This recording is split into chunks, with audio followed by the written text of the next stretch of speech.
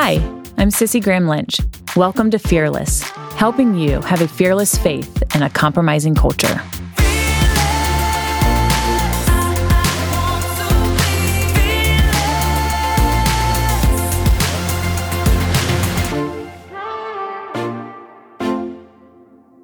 On today's episode, I'm answering your questions, and you asked some really good ones. They range from questions about your kids' education, to dealing with a church that's getting off track, to Prince Harry and Meghan Markle.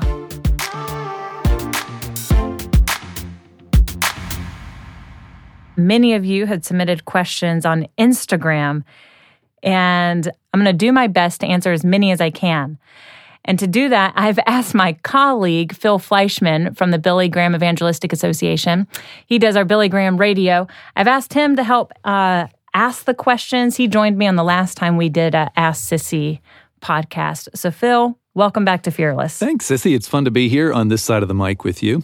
Want to dive into these? Okay, what's the first question? Let's hear them. Okay, Sissy, so we're going to start with kind of a heavy hitter question here. And this person asks, with everything going on with equality, how to know if it is wisdom or fear on not engaging against it? And they've capitalized equality. So I think they're talking about the Equality Act that's making its way through Congress. And I'm going to assume they're meaning, how do we engage talking to others about it? Yeah, or if you don't engage, is it out of wisdom that we don't engage with it? You know, it's better just to leave it alone. Or is it fear not to engage with it? Or should we go ahead and engage with it? The Name Equality Act sounds like something we would all champion. After all, we all strive for equality for everyone. We never want anybody to be mistreated because of who they are, because of their religious beliefs. We don't want them to be I never want anybody to be mistreated. Mm-hmm. Right.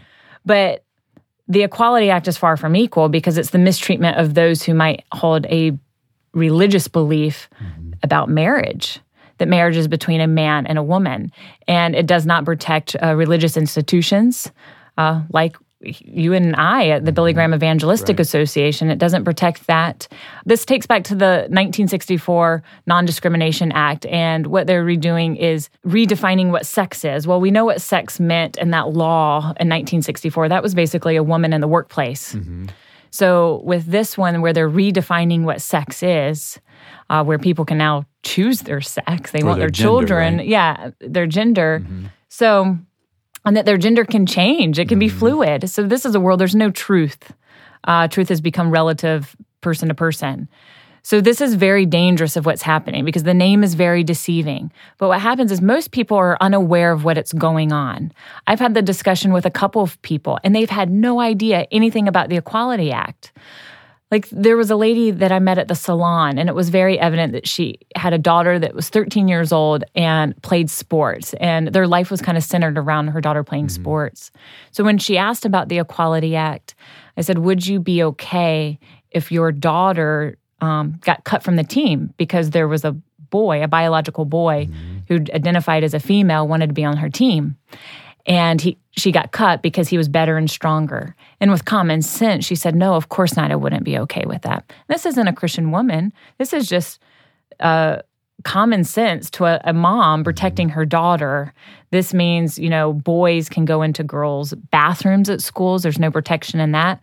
We've already seen where biological men who identified as female went into prison and raped some women immediately. So we're seeing young children through the Equality Act and this LGBT push throughout our culture and our society. Children coming home from kindergarten reading books about transitioning. Mm-hmm. This is scary stuff. So we cannot not afford to have these conversations with people out of fear. Do it with love and do it with grace. Inform yourself of what it's about. The Decision magazine at billygraham.org is a phenomenal magazine to read. They have articles that will inform you about the Equality Act and let you know what's going on, how you can be proactive against it, and letting your senators know. But we cannot have these fears because, or not have this conversation because we fear it. I think the wisdom is to build up your knowledge on this and just have a conversation with grace and with love with that somebody, just to inform them. They don't know what's going on. Yeah, this next question, Sissy, goes along with that. And they ask, are you going to call a man a woman if you're forced to do so by law? Phil, what? These are not light questions you're asking. Well, I guess you're not asking them. But, This is interesting because I do believe we are going to see this in America. I just did a video on Instagram of a father in Canada who's been put in jail because he refused to call his daughter the pronoun she desired. This is a little girl that he once held in his arms. He kissed her cheeks, had all these dreams for her. And I believe it was at a young age, like 11, she wanted to transition into a boy. Make a long story short, you can Google the story. The government did step in to where she was taking drugs to transition into a boy. This is a father who's stepping in for truth. He wants to stand for truth and fight for his child. And now he's being put in prison because he talked about the case and refused to call her the proper pronoun. This is the slippery slope that the Equality Act, which we were just talking about, which does not mean equality for all, doesn't mean equality for this parent, that I think we could see in America if we go down this road, our rights as parents taken away. And so this question, are you going to call a man a woman if forced by law? That's not a crazy concept. This could happen. And we as Christians are going to have to be so convicted in our heart if we know who God is that we can stand strong and be able to take action. When I refer to somebody as their biological sex. That's how I answer that. Let's have one more heavy-hitting one here. And this person says they're having a hard time talking to their tweens about what's actually going on. So in light of the Equality Act and all of these kinds of things that are happening, somebody also says, how do you teach children that homosexuality is wrong? So both of those questions ask, how do I deal with this with my tweens or my kids of any age, really? Well, first off, I don't have tweens, so it's hard for me to kind of step into that role and say what you should do with your tween. I have younger children, and yes, I've actually already had to address some tough topics with my younger children. But with that said, I had a mother that always talked to me about even tough subjects, whether that's in the car, on the way to school, or around the kitchen table. Those are some of our greatest mission fields with our children. The world is coming after our children with lots of different noises, whether it's through the music, through the TV, and the entertainment, through social media. So it's so important that we as parents have a voice and that connection and that relationship with our children. We are in a world that has been turned upside down. There is no truth. There's no absolute truth in the world. Your truth, my truth, and my truth is going to trump your truth.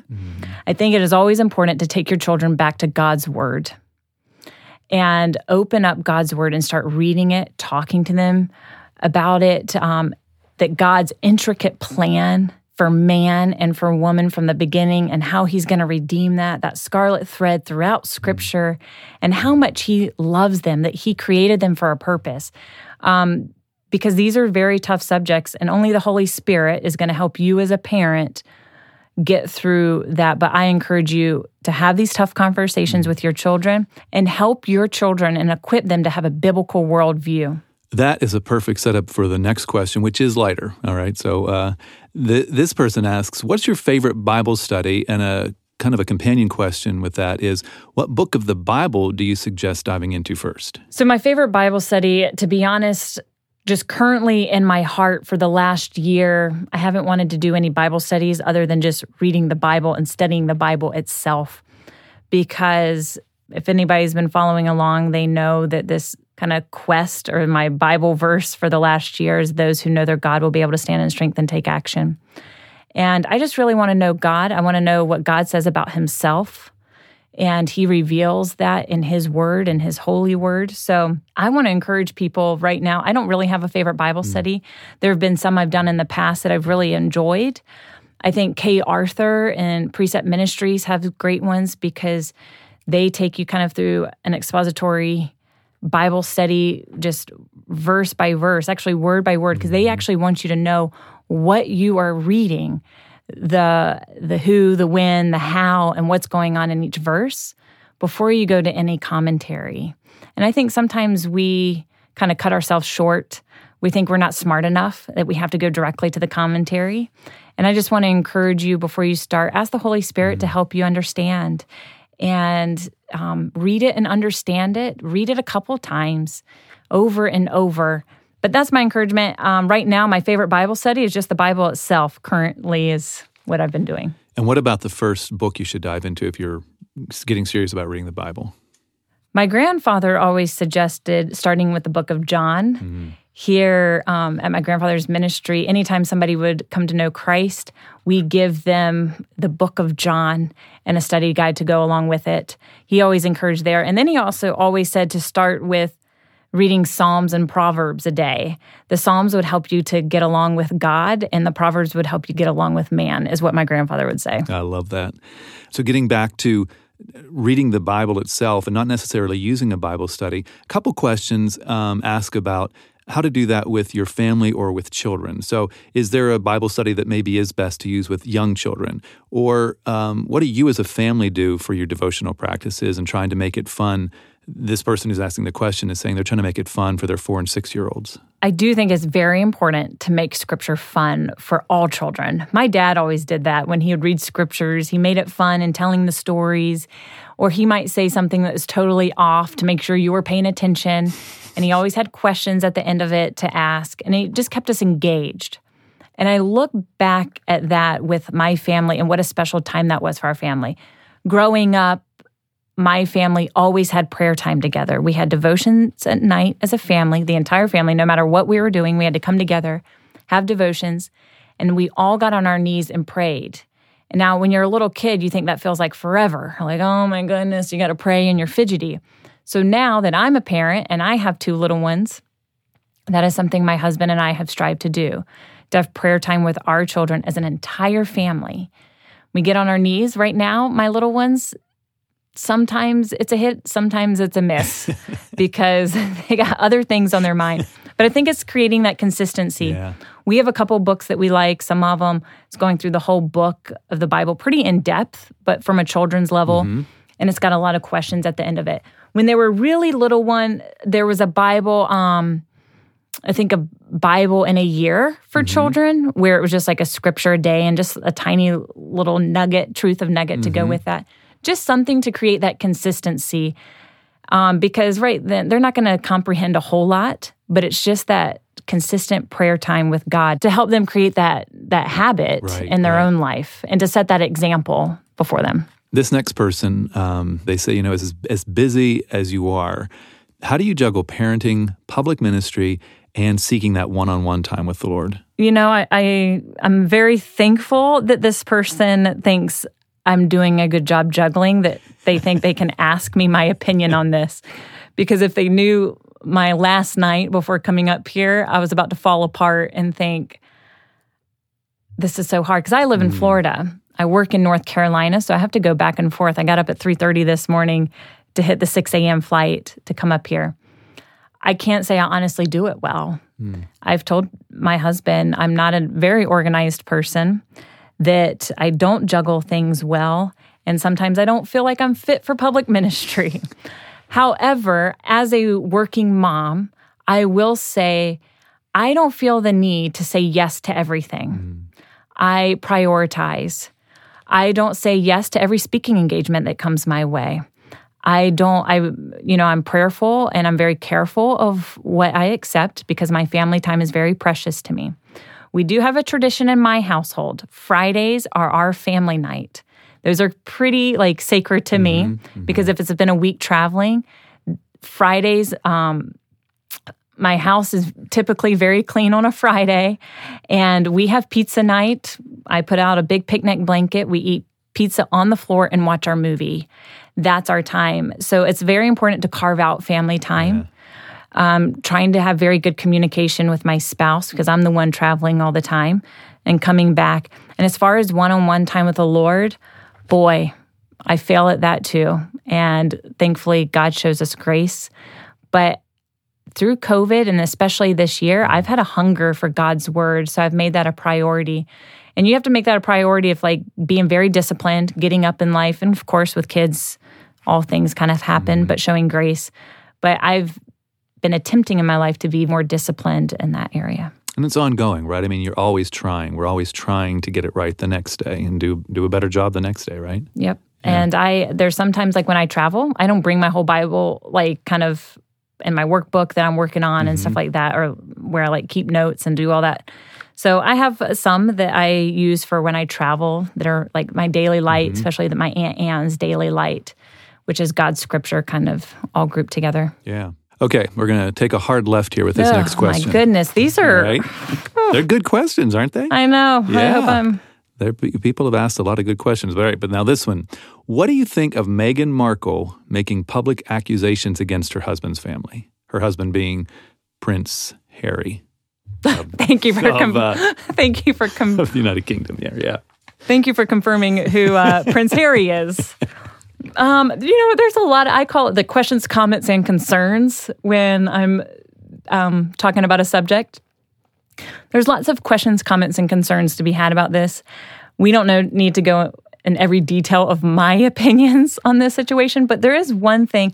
I think this whole thing was very sad and very tragic. There was nothing beautiful about that interview to me. Because what I looked at it where it was sad is the attacking family publicly. For a family that has been in the public life for a long time, my grandmother always taught us, you don't talk about your family publicly. And what this interview showed, it doesn't matter if you're the royal family, it doesn't matter if you're the Grahams, it doesn't matter who you are. Every family has issues. We're to deal with those issues, not to allow Satan to come in and divide, and not to let the whole world see it, because I don't see anything good coming out of that. And some of you are listening might not think you can relate to this because you're not a family in the public eye. You're not going to be talking publicly, but that is not true because we see it on social media all the time. People think they have to put their feelings out there all the time on Facebook. Whether you're talking about a friend that hurt your feelings or a family member you're disappointed in, some of that stuff is just meant to be private. Deal with it privately. God gives us instructions to go to our brothers and sisters privately. And that's what made me very sad about that. That I think if, he did things he said, Prince Harry, if you remember is his name, Phil, Prince Harry. I just stop and think about that for a second. He talked about, he did this because of his mother and he thought of his mother. I think his mother would be heartbroken. No mother wants to see her two children not close, not talking, and especially not doing it on the world stage. I thought it was very sad, but nobody really needs my opinion on it. I would just encourage you, don't put your opinions out there for the whole world. You don't have to be in the royal family to understand that. Yeah, that's a really good point. Okay, well, speaking of family, this person says, will you ask your dad to run for president? They need to ask him that, not me. Too bad we can't FaceTime and ask him this person's question. People asked my grandfather that for years, and we do have a clip of him and his answer to that.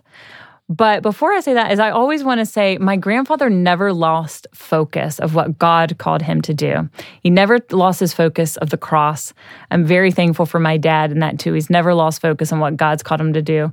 But here's my grandfather addressing that issue. And the Bible says that when we receive Christ as our Savior, we become members of His body. We become a joint heir with Christ. We become a child of God, and we are going to reign with Him when He comes into His kingdom. Maybe I'll be mayor of New York at that time. I don't know. Now, I think you took that wrong, too. I'm not running for any office. Now or never. I'm trying to promote one man for everybody to vote for, and that's Jesus. Well, speaking of politics, we've got kind of 3 questions here that all go together. Let me just read them off to you here. They're real short. How can I be more involved in political conversations safely? Where and how to start learning about politics? And how to get Christians to realize the importance of being active in politics. Okay, that's a lot of politics questions. So let me start with how do you get Christians to realize the importance of being active in politics? Politics is an ugly word. I'm one of the people that, they say not to talk about politics or religion in mixed company. I like to talk about both of them. And I encourage people, nobody likes the word politics. It's ugly, especially after you look at the political climate in this country and what we have faced. Nobody has enjoyed this in the last couple of years. But I encourage people, don't think about it as politics, but think of it as governance and who is governing over you. Mm-hmm. And what does that exactly mean? Well, those are the people who are going to make decisions of how we live our life. You can look at this year of COVID, where we're allowed to go, how and when are we allowed to worship, what side of the street we can walk on, how we raise our children. We're starting to see this, as I mentioned, in the Equality Act, and you look at what's happening in Canada and the slippery slope that we are on as parents.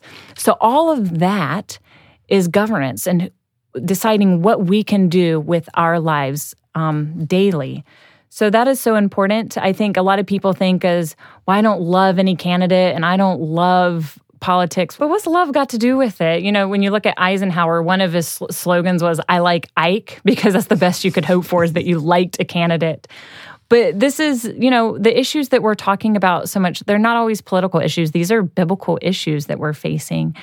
And it is so important of who's governing over us, who's making those decisions over you and me, over our children, how we're going to raise our children. I think one of the greatest things in this country and the greatest gifts that makes this country special is that we can raise our children the best way that we see fit as an individual family.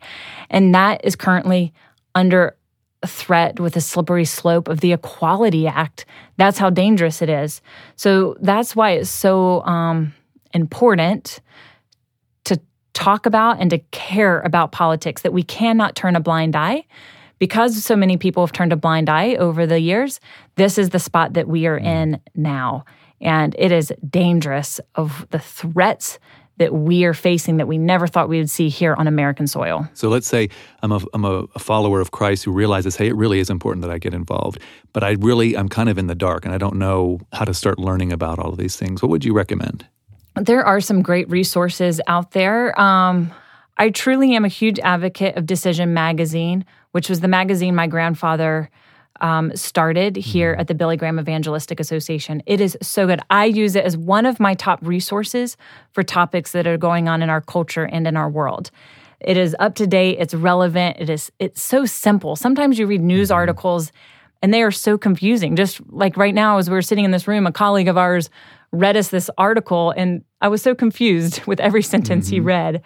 But Decision Magazine, I'm going to encourage, is a great place to start of what's going on in our culture, politically and socially. Another place to turn is Fearless, because seriously, every episode you really help people understand what's going on in a very easy to understand way. So listening to this podcast is also a really good resource too. Well, thank you. That's what it is, very confusing, even for me out there. So we got to make it simple for people.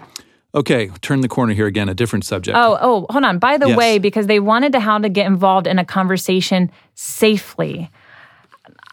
I'm not sure about that, because safely, I don't want you to be in danger, but you can't be afraid to offend anybody. You do it seasoned with grace and do it with love and kindness, but don't back down from that truth of what God has called us to do, the truth and the wonderful foundation, what this country is founded on, and the principles and how we've been a light in this world. I know it's easy to be fearful because you're going to be called every name in the book when you don't stand for their truth of what a world that has no moral authority, calling us any kind of names, and no truth, because their truth changes daily. So don't let that mob cancel you out. Yeah, that's a good point to add. Okay, as I said, we're going to turn the corner with this question here. How do you approach technology with your kids? Do you have any biblical guidance for that? I don't know if I have biblical guidance, maybe more just common sense from a parental standpoint. My kids do play with my iPhone and my iPad because it is 2021. I don't keep that away from them from all. Very careful what games they play with, what they are watching. I do have a balance of the rules that come with that and the time. It is very limited. Sometimes my kids, and my personal level, have to find themselves in very big situations that you don't find little kids in a lot, sitting at the grown-ups table quite a bit. So they do get that, but I'm very careful when you come to the table and a waitress comes, they have to put the phone down. They have to look at the waitress in the eyes, tell them exactly what they want. There comes specific rules. I cannot stand when I see a teenager at the table with headphones on. My kids do not have headphones on, that's for sure, when we're out in public. As far as technology inside the house, my kids don't really do that because they're at a young age and they don't have technology in their rooms. So I'm not there yet. My brother has a great rule when his daughter became a teenager and she got her iPad or her phone, I can't remember.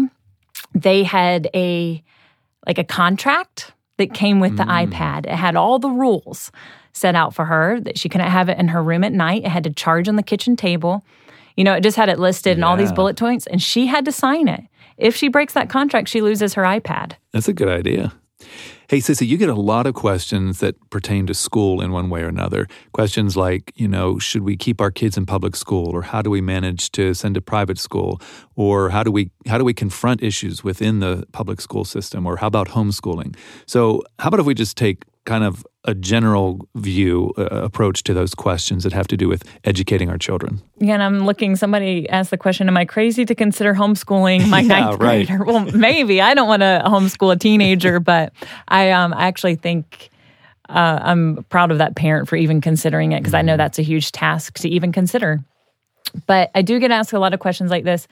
I think we look at Scripture, we know our children's spiritual formation is our primary responsibility.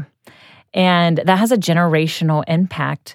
You get a few short years with them. Scripture says our children are olive shoots around our table. I hear Fearless talk about our mission table, or our table is our greatest mission field.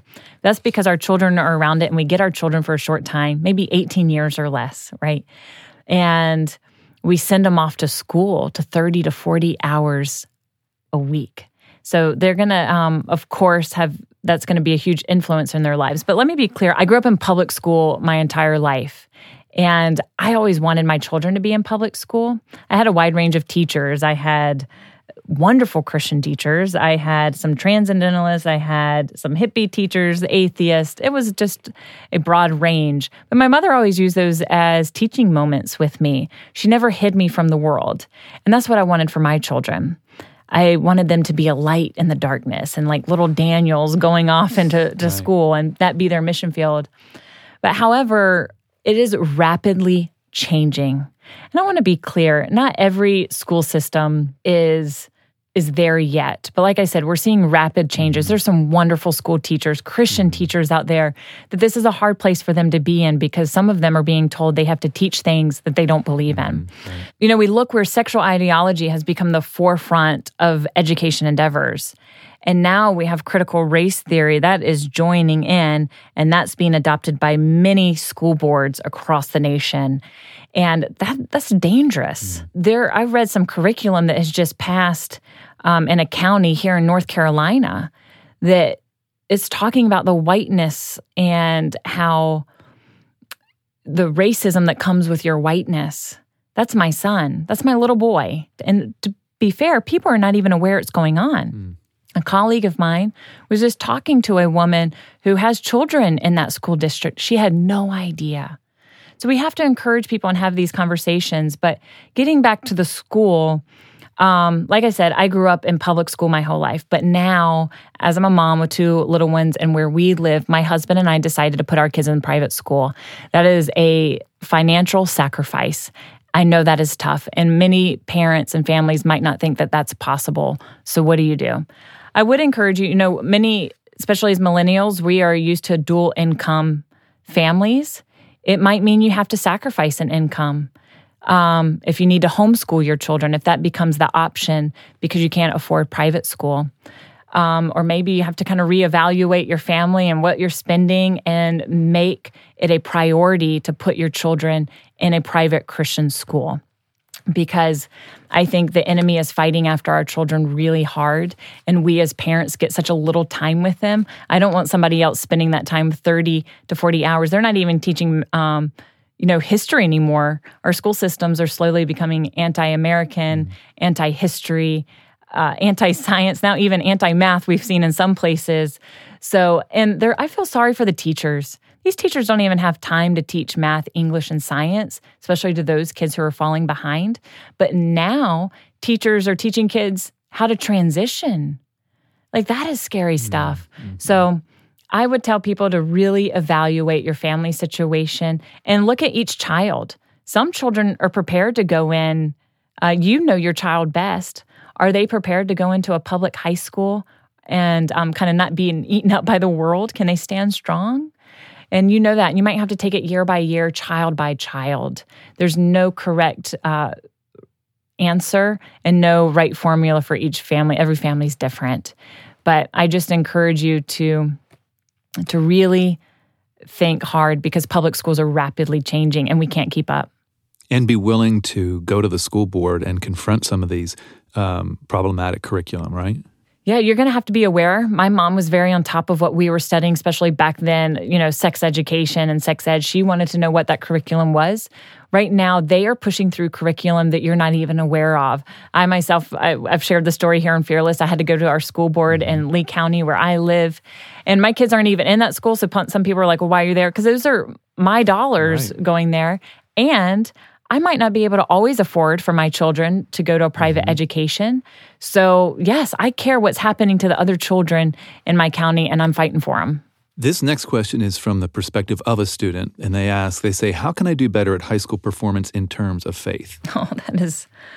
I love that. I love that there's young people that just have a desire to know God. First off, I want to encourage you to start studying a biblical worldview. There's some great resources out there, especially with the things that they're facing. I encourage you, I had Virgil Walker and Daryl Harrison from the Just Thinking podcast.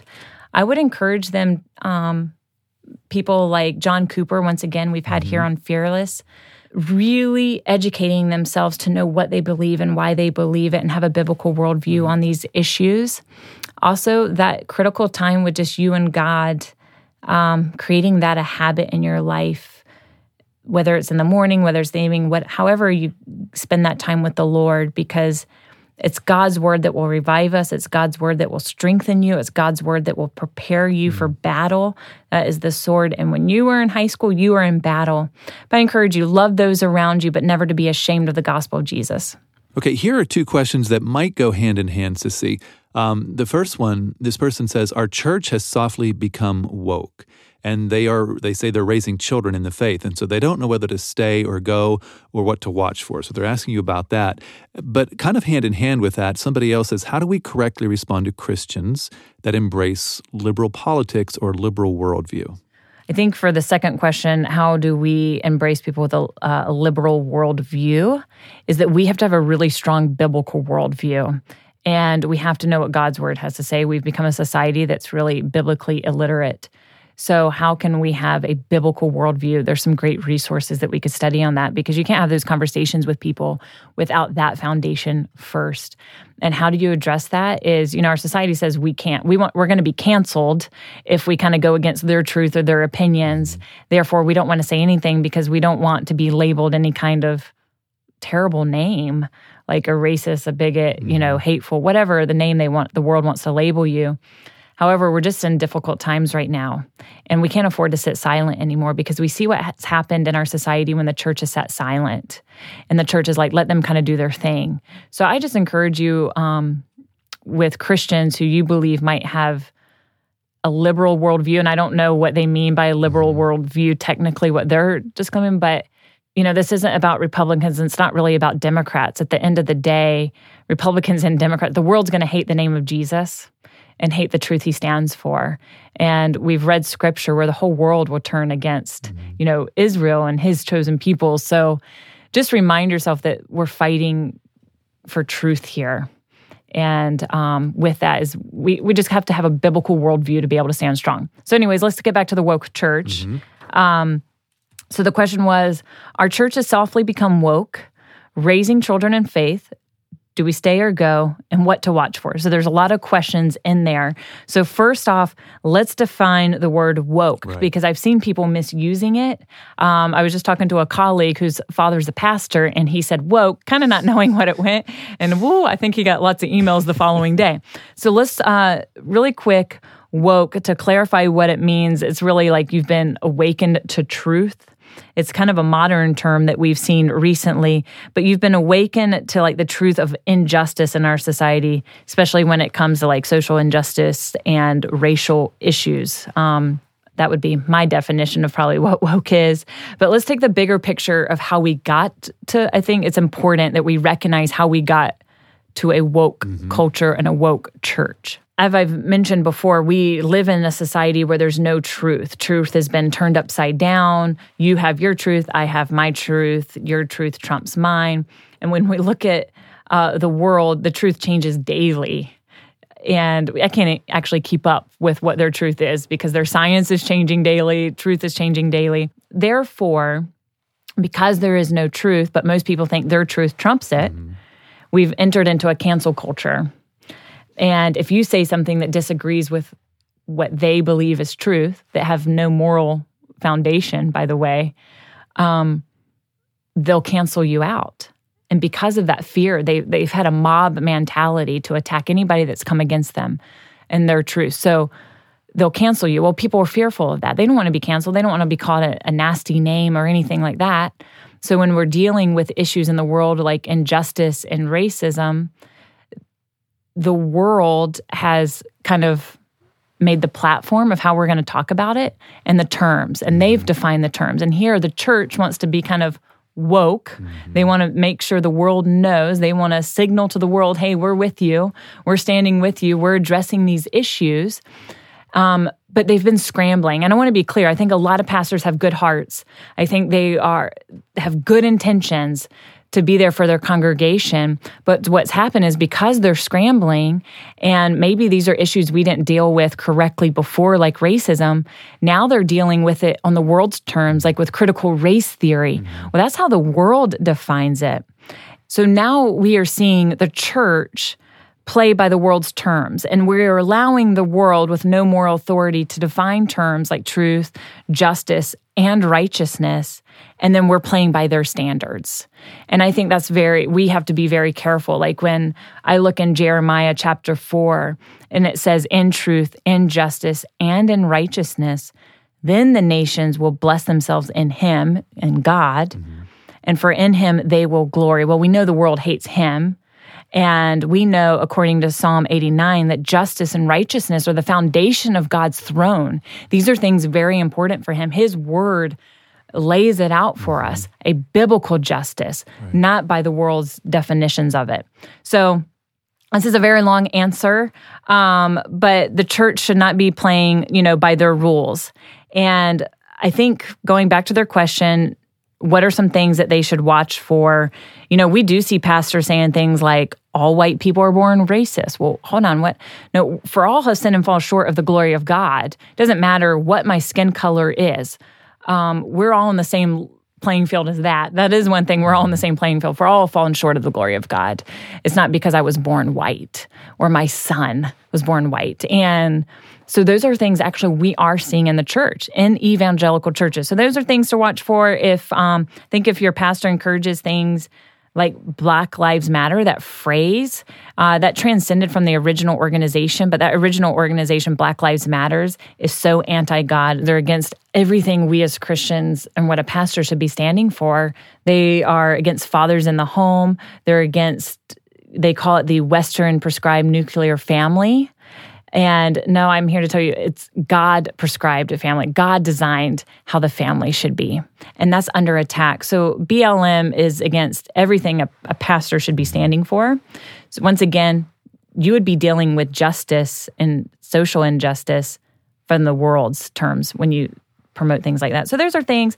There are also a lot of books that they recommend. I think some churches are recommending reading. I recommend reading God's word first, pointing people to that. Right. On justice. But what happens when your pastor talks about these things? I want to encourage you, don't gossip, don't be angered, go straight to them, talk to them. I never encourage people to leave a church right away. You need to go in private and talk to them, address your concerns, get some clarification. Maybe they misspoke. Also give them some great resources for recommending to your pastor, recommending for those who are listening. One is the Just Thinking podcast. We had those guys here on Fearless, Daryl Harrison and Virgil Walker. That is a wonderful resource to have. Another one is a book by Thaddeus Williams called Confronting Injustice Without Compromising Truth. That would be a good book to give a pastor. But I do believe, with all that said, I don't recommend leaving a church very quickly. You got to make sure you pray about it first and talk to your pastor. But these are critical times we're in. And we can't afford to have churches that have become progressive and teaching what justice and righteousness and what truth is from the world's terms. We got to know what God's word says. So that's a long answer. Good answer. Okay, this next question gets back to raising children again, and they ask, what's the best resource to discipline a toddler with Christian values, such as don't bite? It's an important lesson to learn. Do you know what? I have a 7-year-old and a 4-year-old, and I never really went through a biting phase. When I read this question, it's funny because just last week, my 4-year-old decides to bite my daughter. They were preparing and I'm like, we're you a for little this. late to this game. Like normally that's something you deal with toddlers, like this says. To be honest, I never read a resource. I never read a book about raising toddlers. Toddler age was, I feel like, pretty easy. I wasn't very overwhelmed in that area.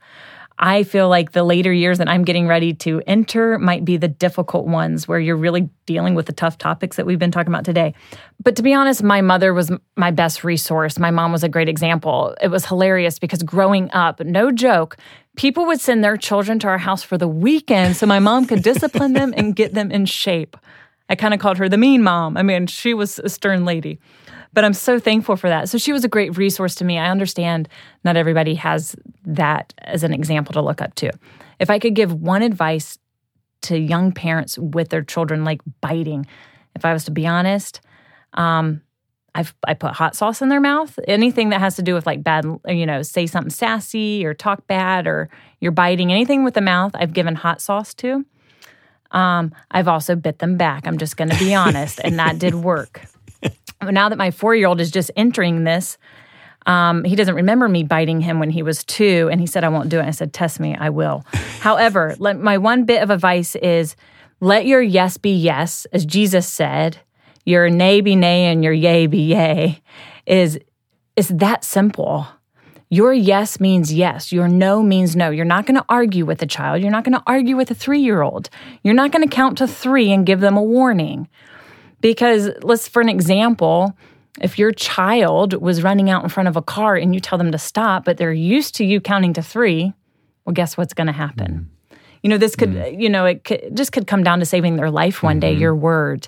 And it also sets the example of how we're to be obedient to God when he tells us to do something, we should do it immediately.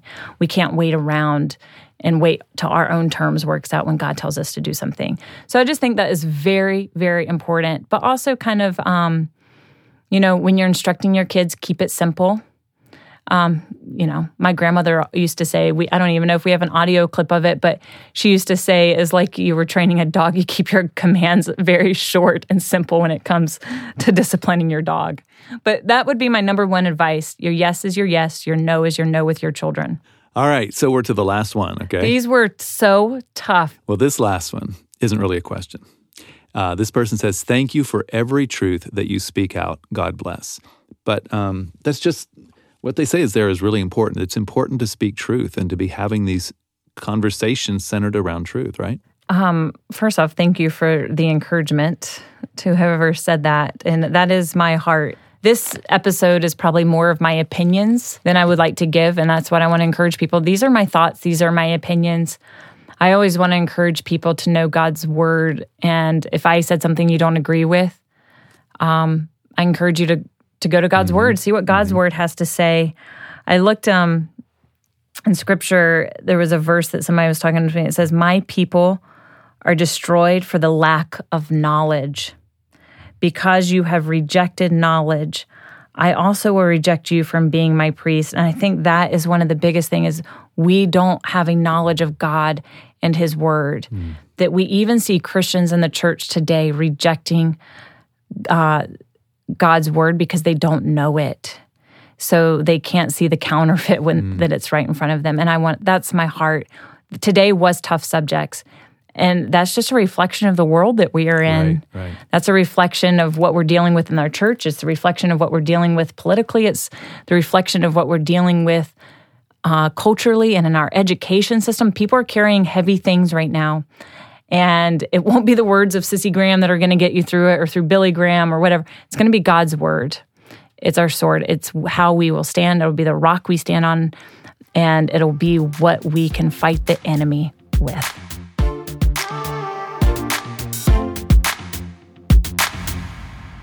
Thank you for joining me on another episode of Fearless. So thankful I could have my colleague Phil join me and help me through some of those tough subjects. I encourage you to follow me on Instagram, Twitter, and Facebook. Once again, thank you for joining us on another episode of Fearless.